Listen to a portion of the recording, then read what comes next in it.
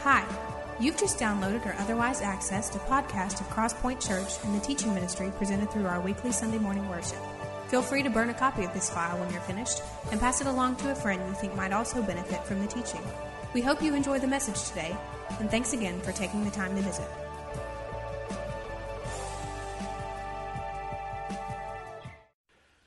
Waiting in the weeds. I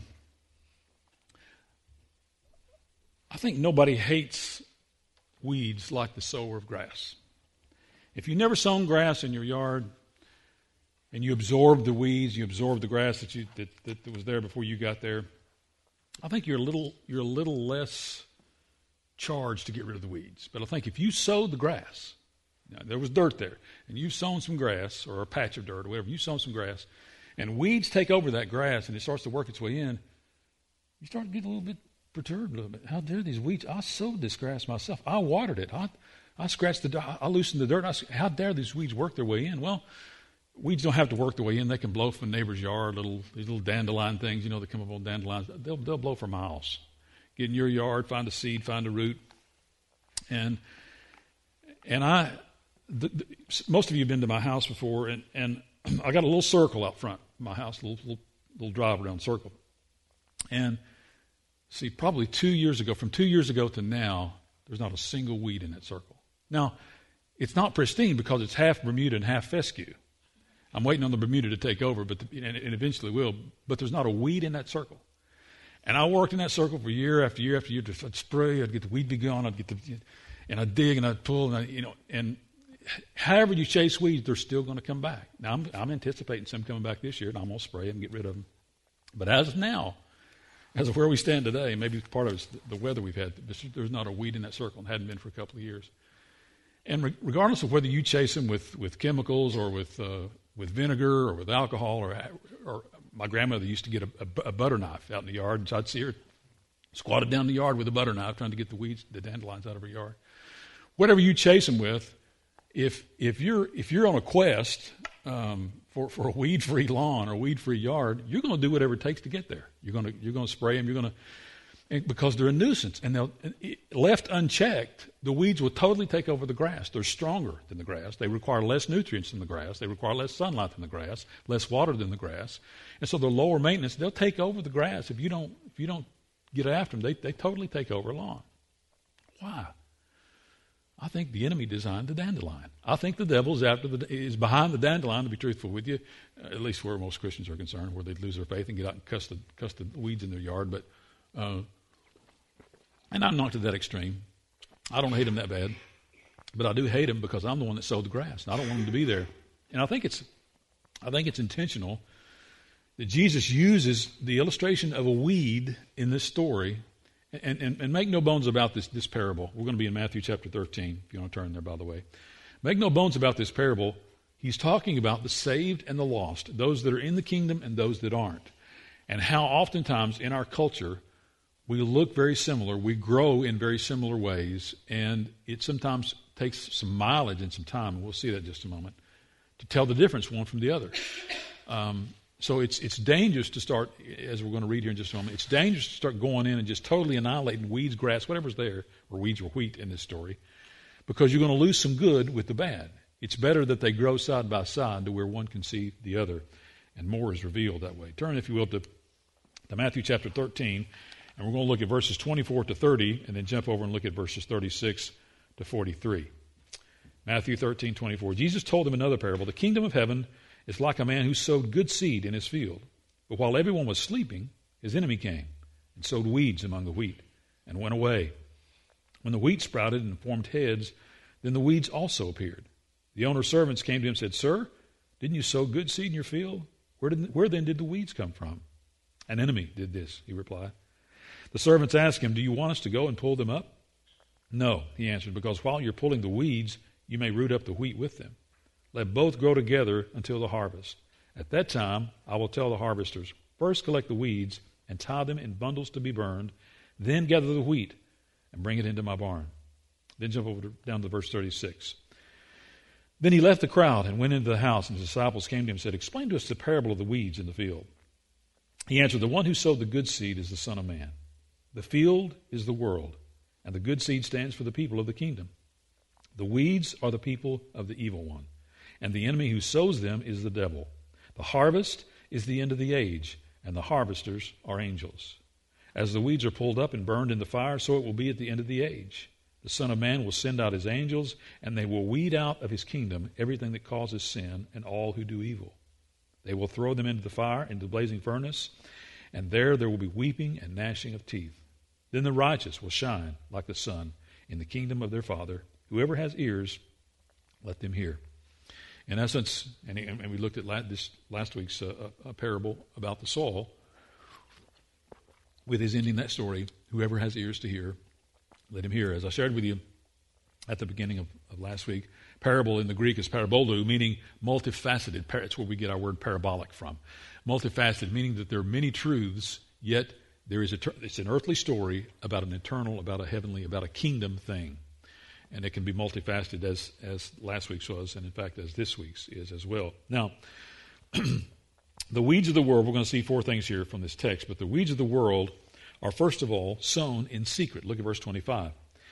But while everyone was sleeping, his enemy came and sowed seeds among the wheat and went away. While everyone was sleeping. First question here that becomes obvious to us is, what have we allowed to creep into our lives while we've been asleep at the wheel? Are there habits? Are there attitudes? Is there anger? Is there temper? Is there... what have we allowed to creep into our world while we've been asleep at the wheel? Never on purpose. Never saying, come in. It's whatever. Yeah, never on purpose. But while we're asleep at the wheel, while we're asleep, these things happen. Now, I would venture to say, and you can disagree with me, but it's okay. Both of us have the right to be wrong. I would venture to say that most sin happens at night. Most sinful things happen at night. Would be my estimation. You can, as I say, you can disagree, and I think it's that way because I think it's often that way, but is because we're at night. At the end of the day, we're more vulnerable, we're more tired, we're more weak, we're more whatever, at the end of the day than we are at the beginning or during the day. And I think that's why the enemy rears his head probably more at night than at any other time. And in fact, he says here, and I think he's doing this to more clearly and distinctly illustrate this is how the enemy works. I want you to see how the enemy comes at you. He comes at you oftentimes at night when you're weak, when you're vulnerable, when you're tired, when you're discouraged, when you're wondering, should I get up and make another day of it? And he hits you with temptation. He hits you with attitudinal things that are just totally away from Christ. Why does he do that? Because he knows when we're at our most vulnerable. He knows when we're at our weakest. And not always, but oftentimes that's at night. Well, why does it happen this way? Well, one is we're more vulnerable, weak. And two, the enemy is more at work because he's harder to distinguish at night. He's harder to distinguish in the dark. He lurks in the shadows. In fact, he never comes out and says, hey, here I am. Here's what I have for you. No, he always works in a covert, in a secretive, in a behind the scenes, in a closed door, in a way that says, is this from me or is it not? Could this be from God? Is this from the world? Is this cultural? Is it spiritual? And the confusion that he brings about intentionally. He doesn't come to us and say, okay, here's bad, here's good, follow the bad way. He never does that. He tries to cloud the bad with the good so that we can't see one from the other. We can't distinguish one from the other. That's harder to do in the dark. The dark literally at night, and the dark spiritually when our eyes are clouded and we can't see the things we need to see. It's harder to see him in the dark, harder to distinguish his ways. And that's the way he works. He's covert. He's like these radical Islamists that you're seeing all over YouTube and all over the news, who will bring somebody out to be beheaded and expose their face, but shroud their own face. Cowards. And our enemy, the devil, is a coward. He will never show himself for who he really is. He disguises himself in the form of this, in the form of that, in the form of this temptation, in the form of this. You'll really like this. This is going to be for your good. Ultimately, you will try this. And he never takes the veil off and says, here's who I am. You know why? We would run as fast as we could run from him if we could see him for who he really is. I think it was Conway Twitty years ago that wrote a song, Devil with his blue jeans on. In essence, describing, here's this good-looking guy that comes up to your door to say, I'm here for you, honey. I'm all you've ever dreamed of. And he never reveals himself in that way. He is always behind the scenes. He's always lurking in the shadows. He's always at work and prodding around here and using this one and using this circumstance and this weakness and that fear, and using things that he knows will at lengths of a chain will at a time pull us into where he's continually pulling, continually prodding and pulling and prodding and pulling until he's got the whole chain in the bucket. And he never comes out and says, here's who I am. Why? As I say, because we would see that and most of the time run from it. That's why he works in the darkness, both figuratively and literally, and why the darkness is such an issue for us, figuratively and literally. That's why we need to be people of the day. 1 Thessalonians speaks to this as Paul's writing to the Thessalonian church. He said, you are all children of the light and children of the day. We do not belong to the night or to the darkness. So then, let us not be like others who are asleep, but let us be awake and sober. I've told you this story before about my second church plant that I ever started. We were looking at a nightclub out on Alcoa Highway as a potential meeting place, and the guy was real open to us doing it. In fact, he was really excited about it, and went out there to look at the space, and he had the colored light, the night lights on, the can lights in the ceiling and the colored lights, on the stage and around. And, the place didn't look too bad until I wanted to see a little more about the space. So I walk over and turn on the light switch, and the fluorescent lights come on. Whoa. I mean, there's throw up over in this corner. There's dirt over here. There's empty beer bottles and cans. And I thought, whoa, I don't know if this is the wisest thing for us to do. But until the light was exposed, it looked pretty good in the dark. And that's why he didn't turn the fluorescents on when I walked into place. He turned the darker lights on, so I did have a fairly favorable opinion until I could see it for what it really was. And that's what the light does to darkness. It reveals the things to us in situations, in decisions, in relationships. It reveals itself to us, and the greatest source of light is the Scripture, and His Spirit. But it reveals to us in those incremental ways and in those situational ways, here's where truth really is. Walk in this way. The enemy never does that. He never comes out and says, here's who I am, here's what I'm about. We would run from it. We need to recognize his ways, and that's what, in part, what this parable is about. But we need to recognize his ways, and there is great deception in what he does. And he always lurks in the darkness, never in the light of day. I think that's one of the most unique pictures in Scripture is in Revelation 21, where the Scripture says, and there will be no night there. Meaning eternity, there will never be any night in eternity. After the millennium, and we'll look at this a little more in just a second. But after the millennium, and this is when all this occurs, when as we read here, when the weeds are bundled up and cast into the lake of fire. We'll look at that in just a moment. But post millennium, we see this description in Revelation 20, 21, and 22 about this new heaven and new earth and the new Jerusalem. And as he's describing the sun will be the source of light, there'll never be any night there. Meaning that we will never sleep, as he does, never sleeps, never slumbers, the Scripture says. I think that's illustrative of the fact that we are people of the light. We're called, when we come into relationship with him, to walk in the light, as he, Scripture says, is in the light. We're called to be people of the light. Darkness is not for us. And that's exactly how our enemy works. He lurks in the darkness, as I said, both literally at night and figuratively, clouding our vision to where we can't see who he really is, what he's up to, what he's about, because we'd never follow him on purpose if we knew that. Weeds of the world are sown in secret. That's the way he works. Secondly, the weeds of the world are waiting to react. Look at what he says in verse 26. It says, when the wheat sprouted and formed heads, then, or when the wheat sprouted and formed heads, then the weed also appeared. The weed was reactive, not proactive. They didn't come up at the same time. The wheat came up first and sprouted first, and then the weeds followed. The devil's servants, and he talks about who those are in verse 30, the latter part of verse 38, jump over there. The weeds are the people, he says, of the evil one, the people of the evil one. The devil's servants always show up after the fact, always show up late, never right when things are happening, and start to point fingers and accuse and say, where's your God now? Why did your brother-in-law get cancer? Or ask Leanne, why did your brother get cancer? Why do little children are over in Children's Hospital with leukemia? Why is there a need for St. Jude's? Where is your God in all of that? And that's the way the accuser works. He comes after the fact and says, hey, what happened? Why can't your God make everything right? Why can't he correct? If he's God, why can't he correct all the wrongs? And if you're following him, how dare you walk with him with as much failure as you have in your life? How can you claim to know him? And he's the accuser. In fact, that's what the word Satan means, is accuser.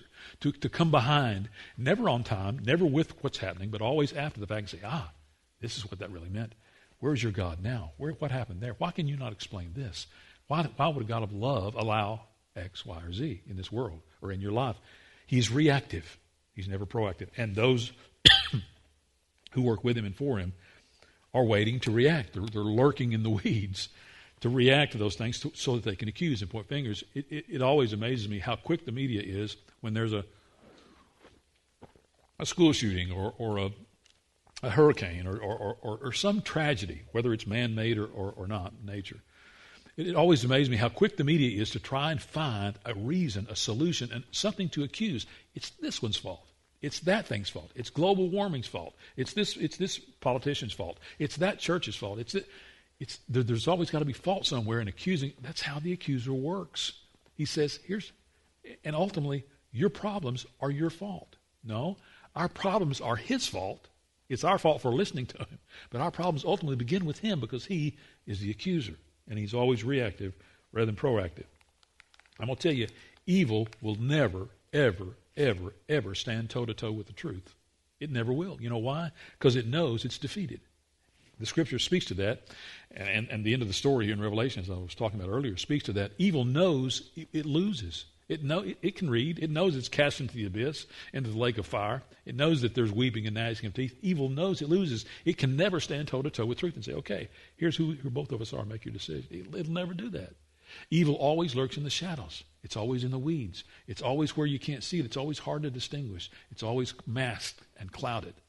It never shows the light of day. And as I say, because it's reactive, it always points a finger to say, you need an escape.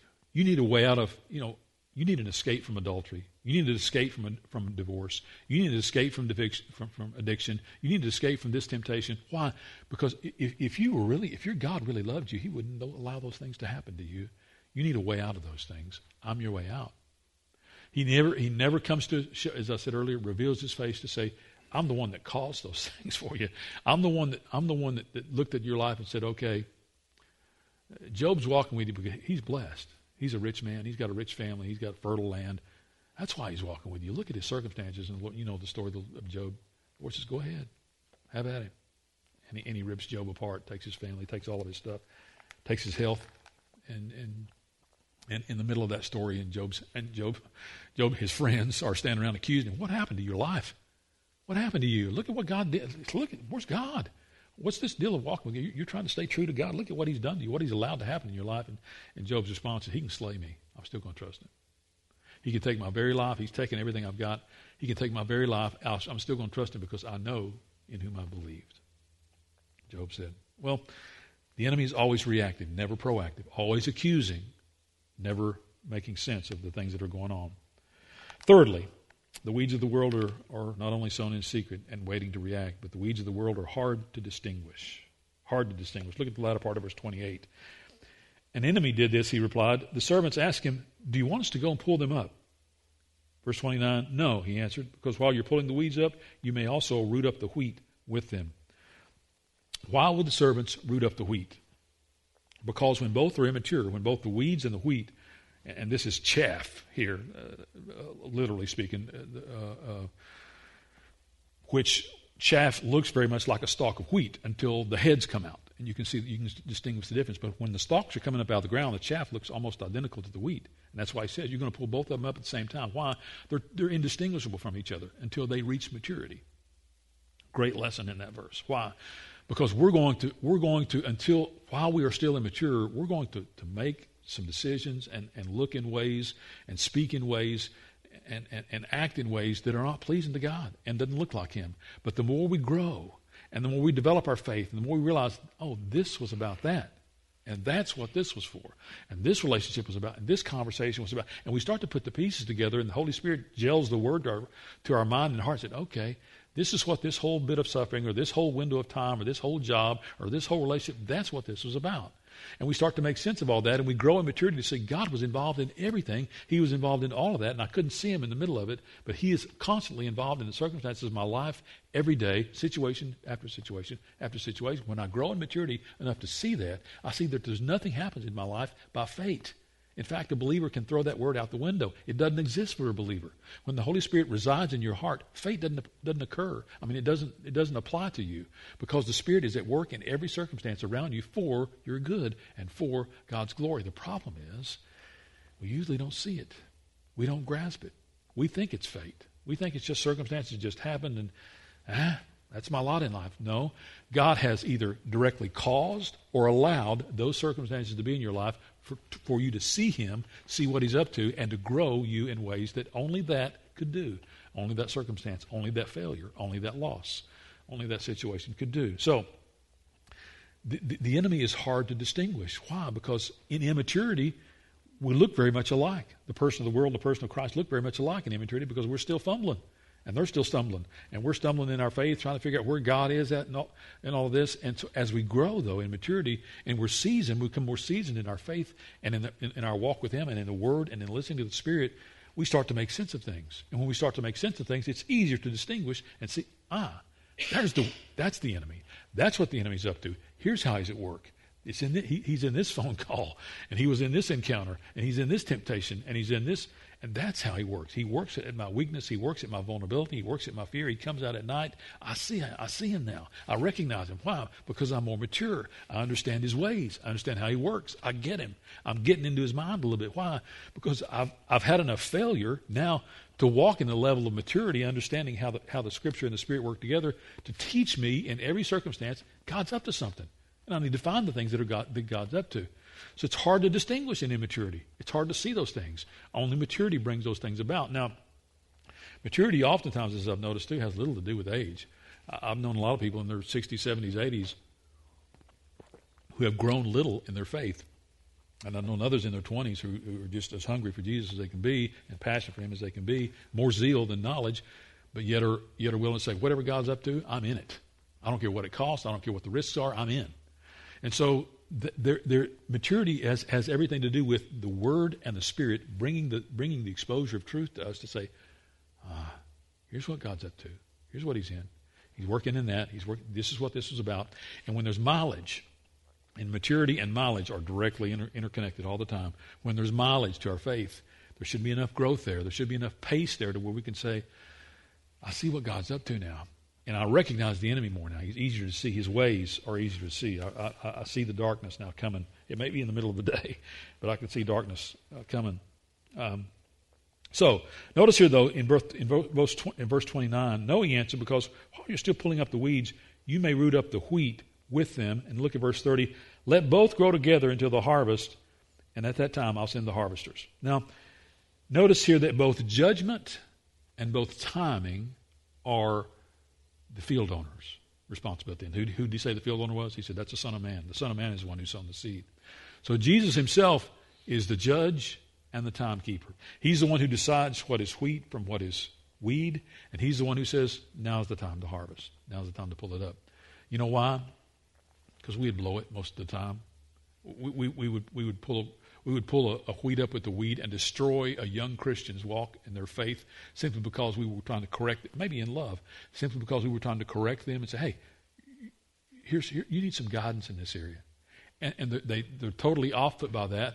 And rather than take the guidance, take the constructive criticism maybe from you, they had a 180 against God. They've not lost their faith. They're still going to be in heaven, but their joy is gone, and their zeal is gone, and the power with which they were seeking God is gone. Why? Because we were well intended, but judged their behavior to say, this is what you need, rather than saying, I need a heck of a lot myself before I start pointing fingers at what you need yourself. So there's a great lesson here in 29 and 30 to say, I'm the judge. I'll judge when it's time to harvest. I'll judge what is wheat from what is weed, and I can see it more clearly than you. I see from the inside out. Sure, your wisdom and your maturity is going to bring about more discretion and more discovery, but I'm the one who planted them, and I know who is who. I know where they are. Our job as wheat is simply to grow in maturity. You and I are the wheat, as he described here in the latter part of this chapter. Our job is to simply grow in maturity and let the revelation take care of itself. Let the separation of weed and wheat, of chaff and wheat, take care of itself. Because the exposure, God says, I'll bring about the exposure. You don't worry about it. It's not your job to say, okay, he's in, he's out, she's lost, he's saved, you can tell by their life, he or she, not our job. It's the seed sower's job. I'll take care of the judgment, I'll take care of the timing. Your job as a wheat is to grow and let God be revealed in your life to the extent that now it's distinguishable who's who, the wheat from the weed. So this idea of being hard to distinguish, as I say, comes with a level of maturity. We can't see it. We can't see it in immaturity. You have to grow to see that. So the weeds of the world are sown in secret, waiting to react, and hard to distinguish. But fourthly, and this is the great consequence, the weeds of the world are awaiting total destruction.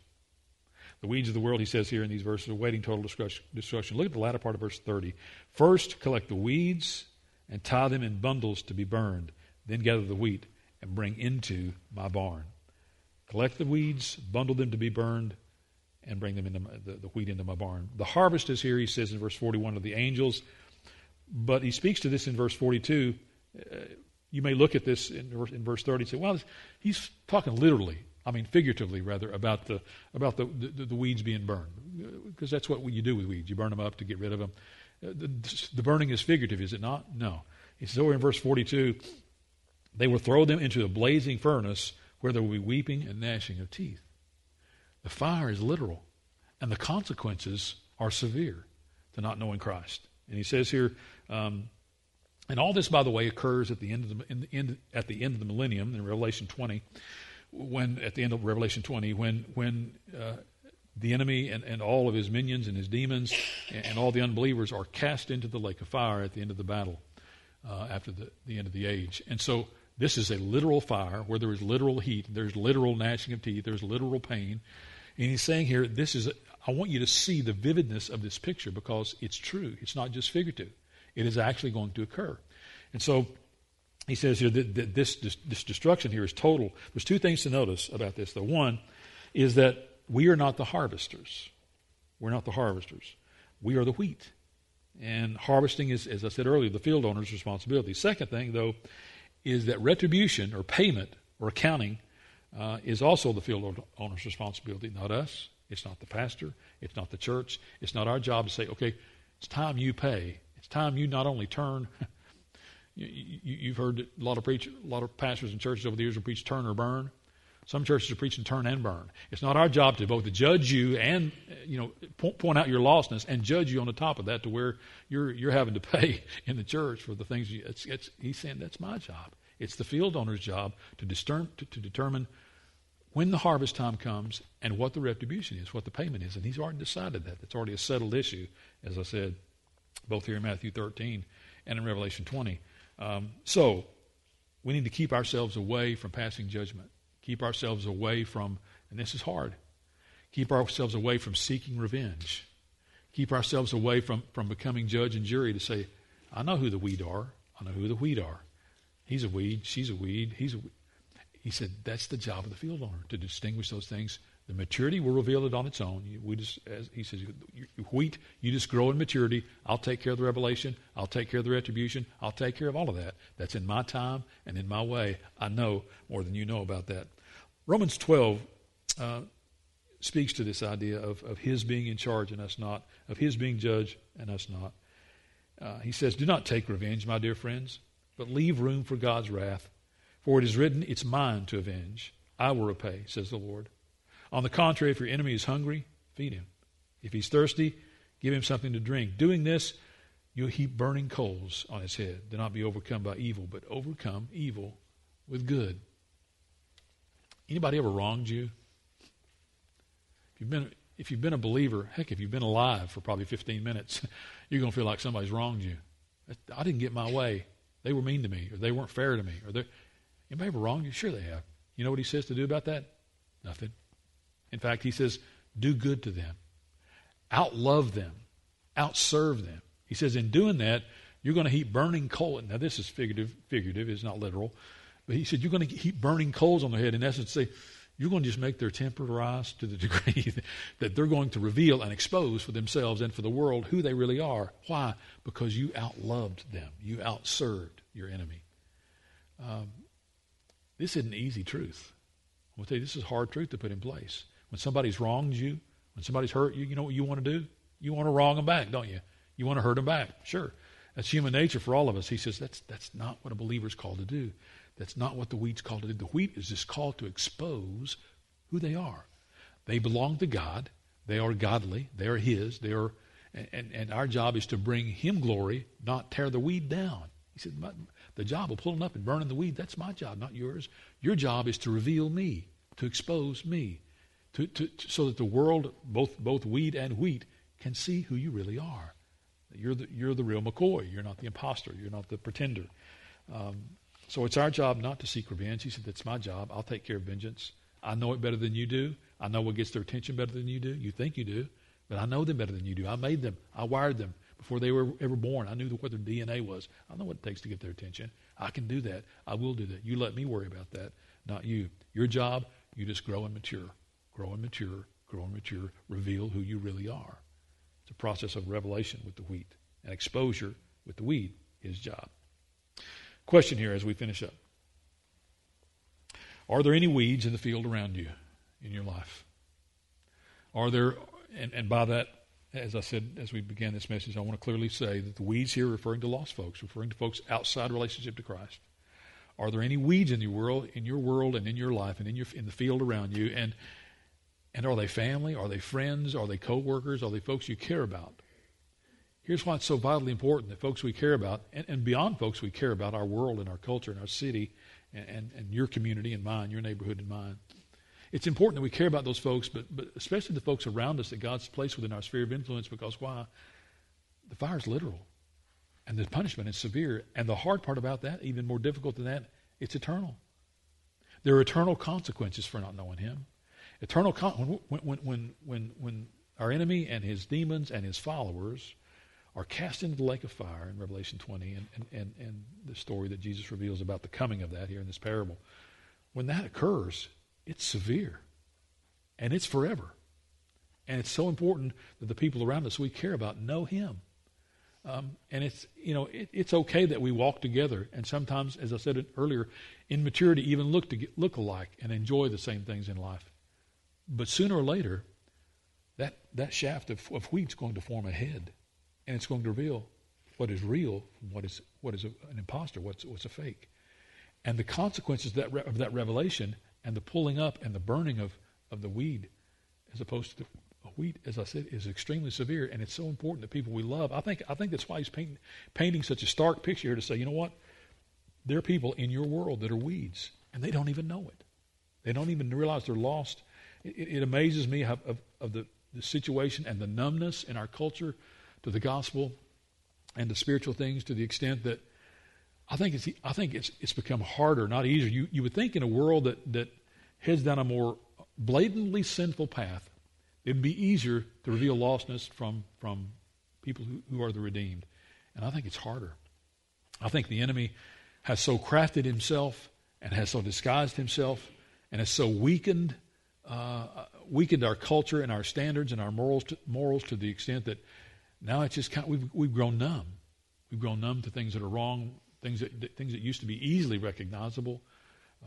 The wrong in them are not. And so I think it's consequently harder for a lost person in the culture you and I live in to realize and recognize their lostness. It was easier years ago.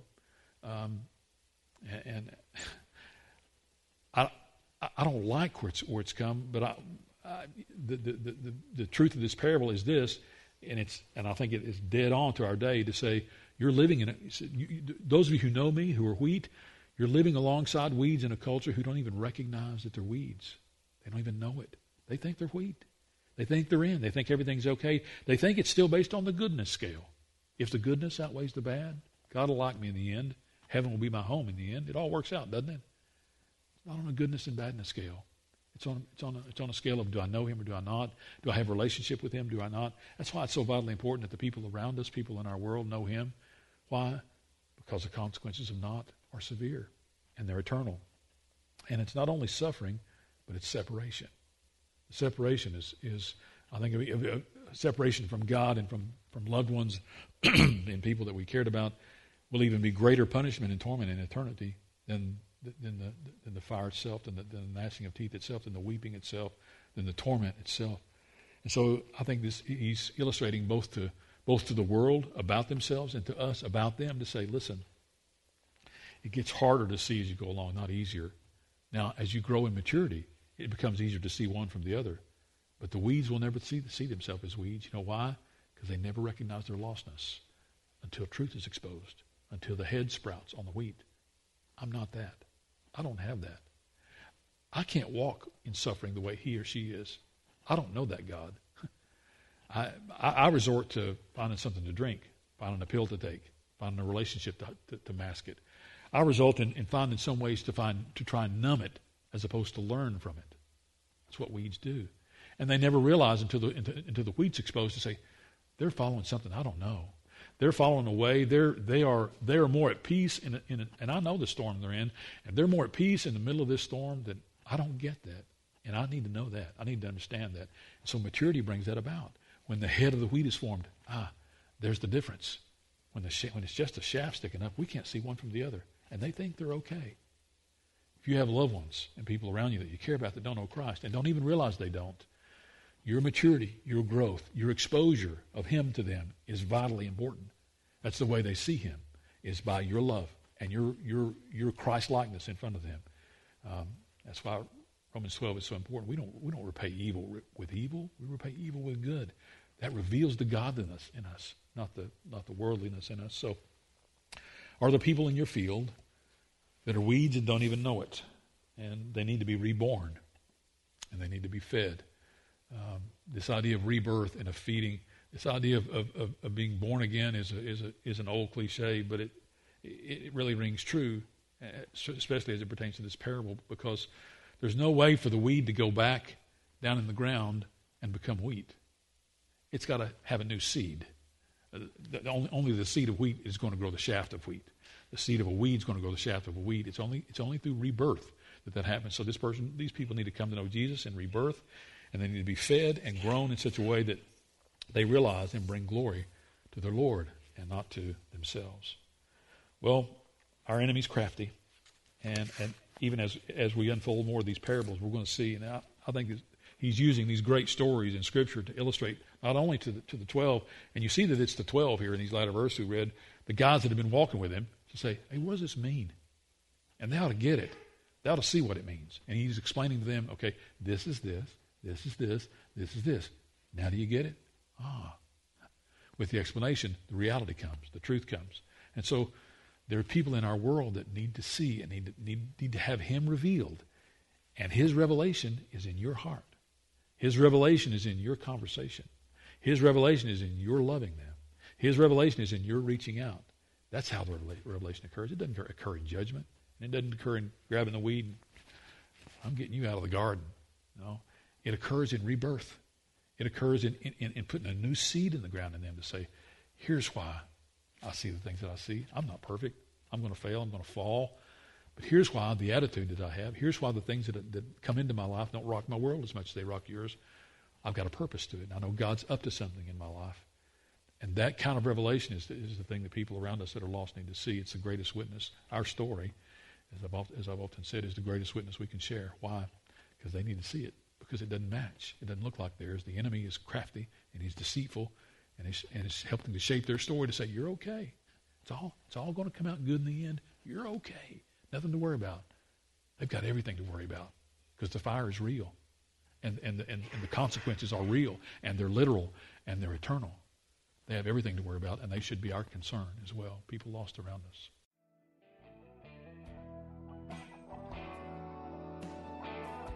Thanks again for listening to today's message from Crosspoint Church, helping people navigate the journey toward an authentic, biblical, and contagious walk with Christ.